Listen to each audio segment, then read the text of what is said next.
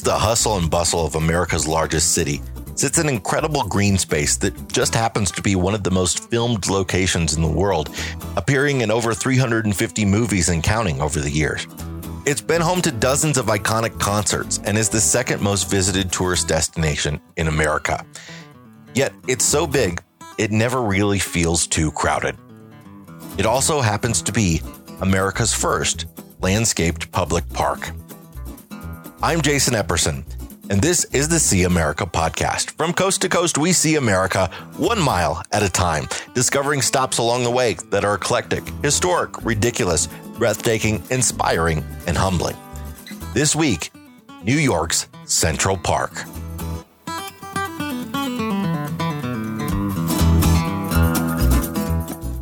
This great destination is brought to you by Road Trippers, America's #1 road trip planning app.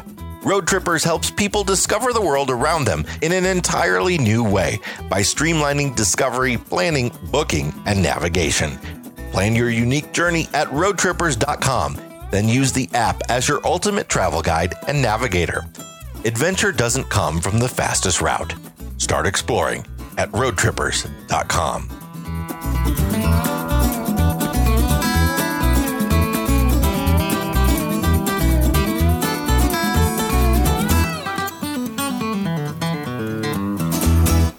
I remember vividly the first time I set my eyes on New York City. I'd flown into New Jersey's Newark Airport and took a train to Penn Station. I emerged from the underground terminal on a sunny summer day to the massive sea of buildings. I'd lived for 10 years in Chicago at this point, the birthplace of the skyscraper.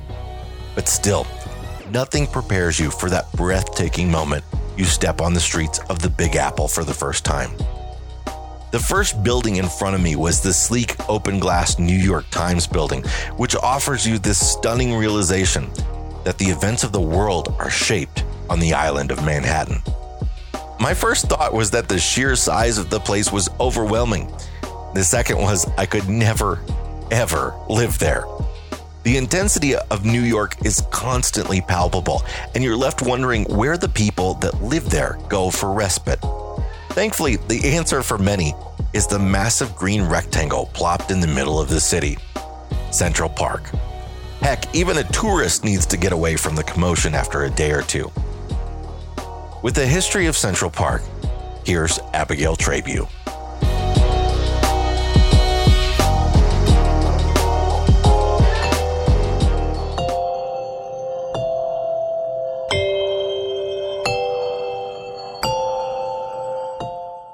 On July 21st, 1853, the New York State Legislature enacted into law the setting aside of more than 750 acres of land central to Manhattan Island to create America's first major landscaped public park.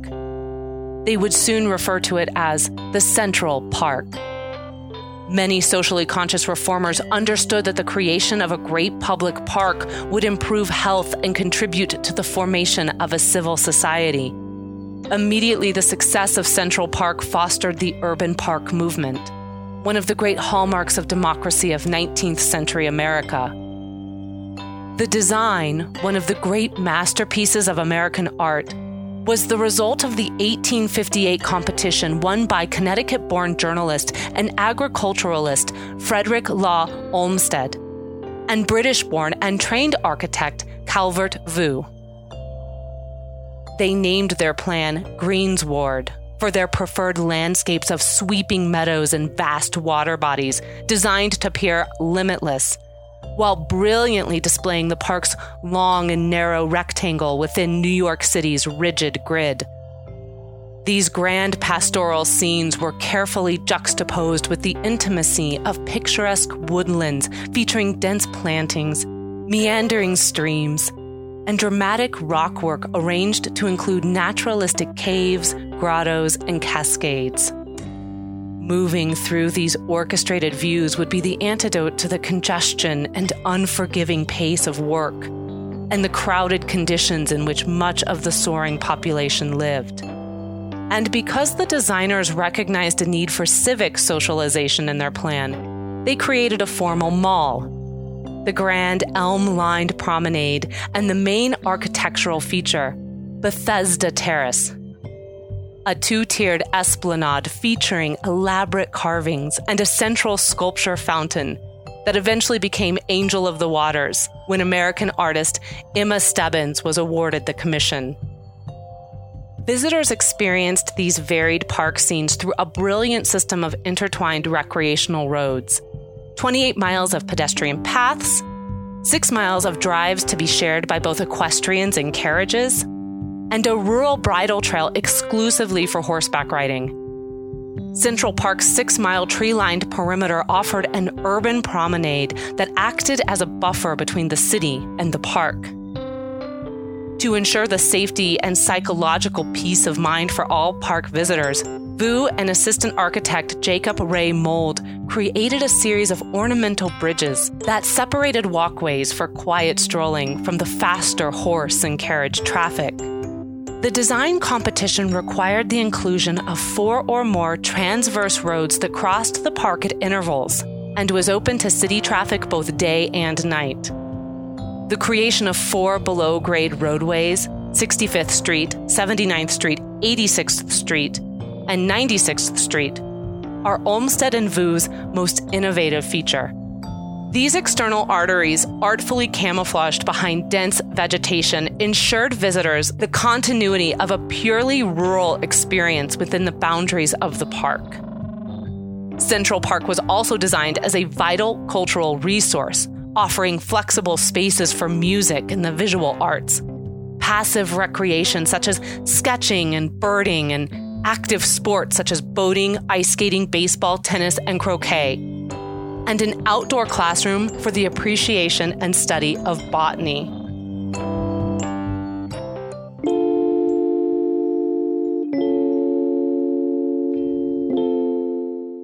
By the early 20th century, the social, political, and economic climate threatened the fabric of Central Park and caused its first serious decline. Robert Moses, park commissioner from 1934 to 1960, received federal funding for the restoration of many eroded landscapes and crumbling structures, and embarked on massive public programming for the first post-Depression populace. His contributions included 19 playgrounds, ball fields, handball courts, and Woolman Rink.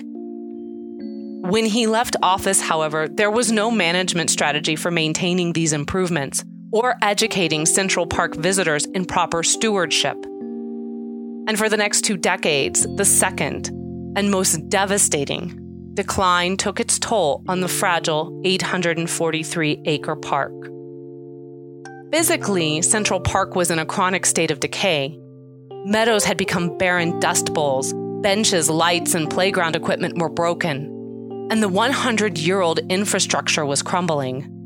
Socially, the park bred a careless, even abusive attitude, as evidenced by unchecked amounts of garbage, graffiti, and vandalism.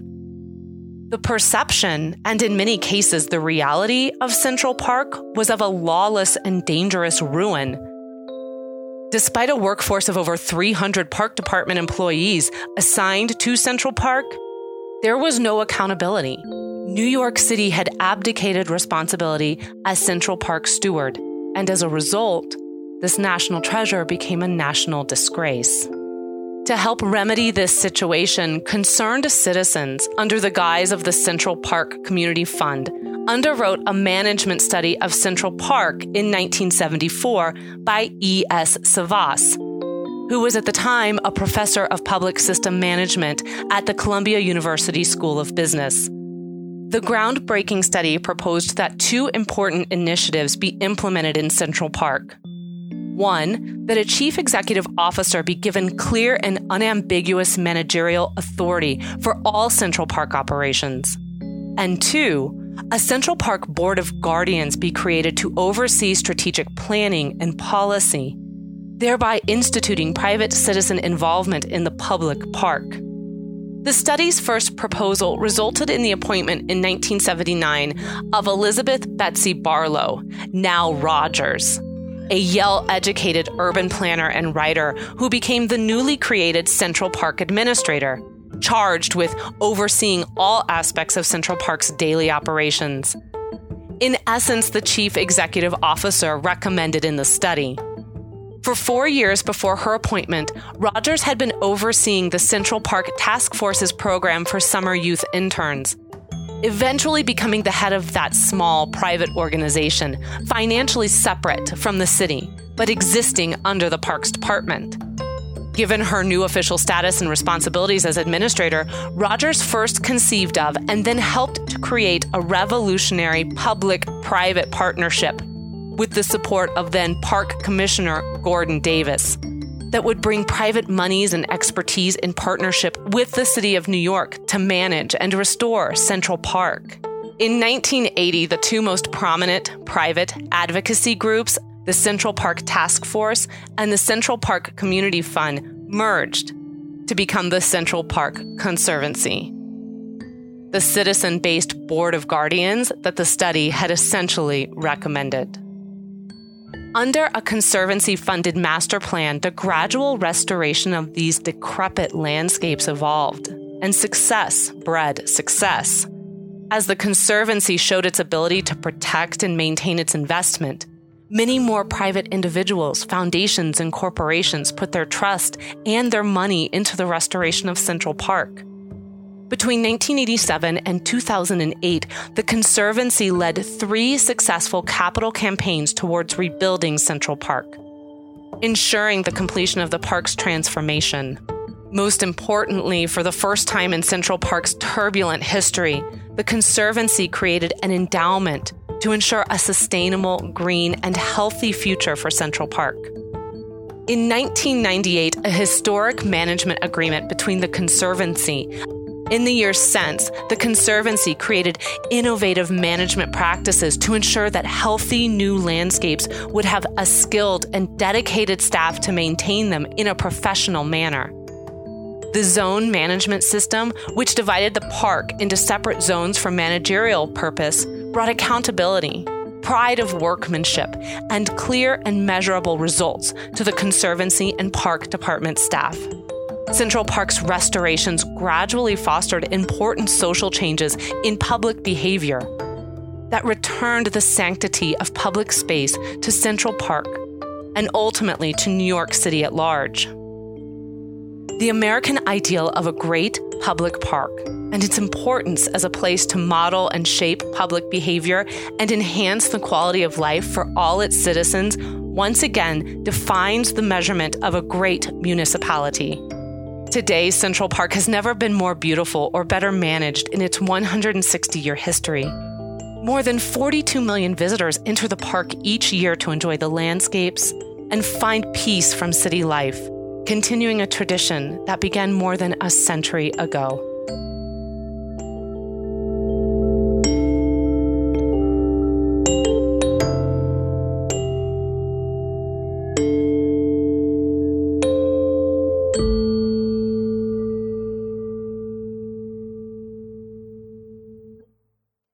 Central Park's rectangular plot is bounded by 5th and 8th Avenues on the west and east, and 59th and 106th Streets on the north and south. The perimeter of the park stretches 6 miles and contains within it 26 baseball fields, 7 bodies of water, and 58 miles of pathways. 2.5 million cubic yards of dirt and rocks were hauled in to build the actual park. Almost none of the landscape, including the lakes, is natural, save for the giant stone boulders that are remnants of ancient glaciers. The mall, which is also the widest walkway, is the only straight one. Olmsted and Vu purposely made the paths and roads inside the park winding to give city dwellers a place where they could wander. The 6.5-acre Central Park Zoo opened in 1934 and has grown to include over 1,400 animals, including sea lions, snow leopards, Antarctic penguins, and polar bears. It's one of 5 New York City zoos, and it's not the biggest, but it does tend to be the most convenient for most tourists. The Metropolitan Museum of Art, America's largest art museum, is actually located within Central Park and features a permanent collection of over 2 million works of art, including masters such as Monet, Matisse, Gauguin, Renoir, Degas, and Rembrandt.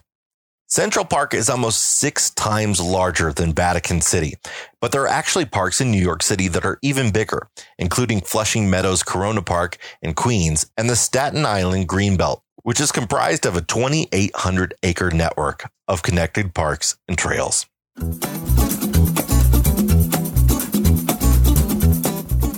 This episode of See America was hosted by me, Jason Epperson, with narration by Abigail Trabue, and much of the text by the Central Park Conservancy.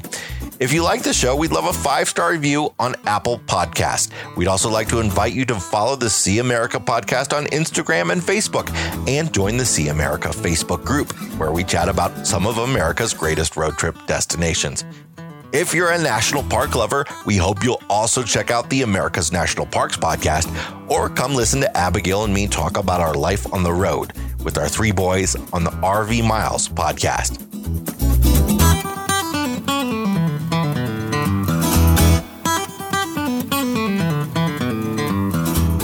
This great destination was brought to you by Road Trippers, America's #1 road trip planning app.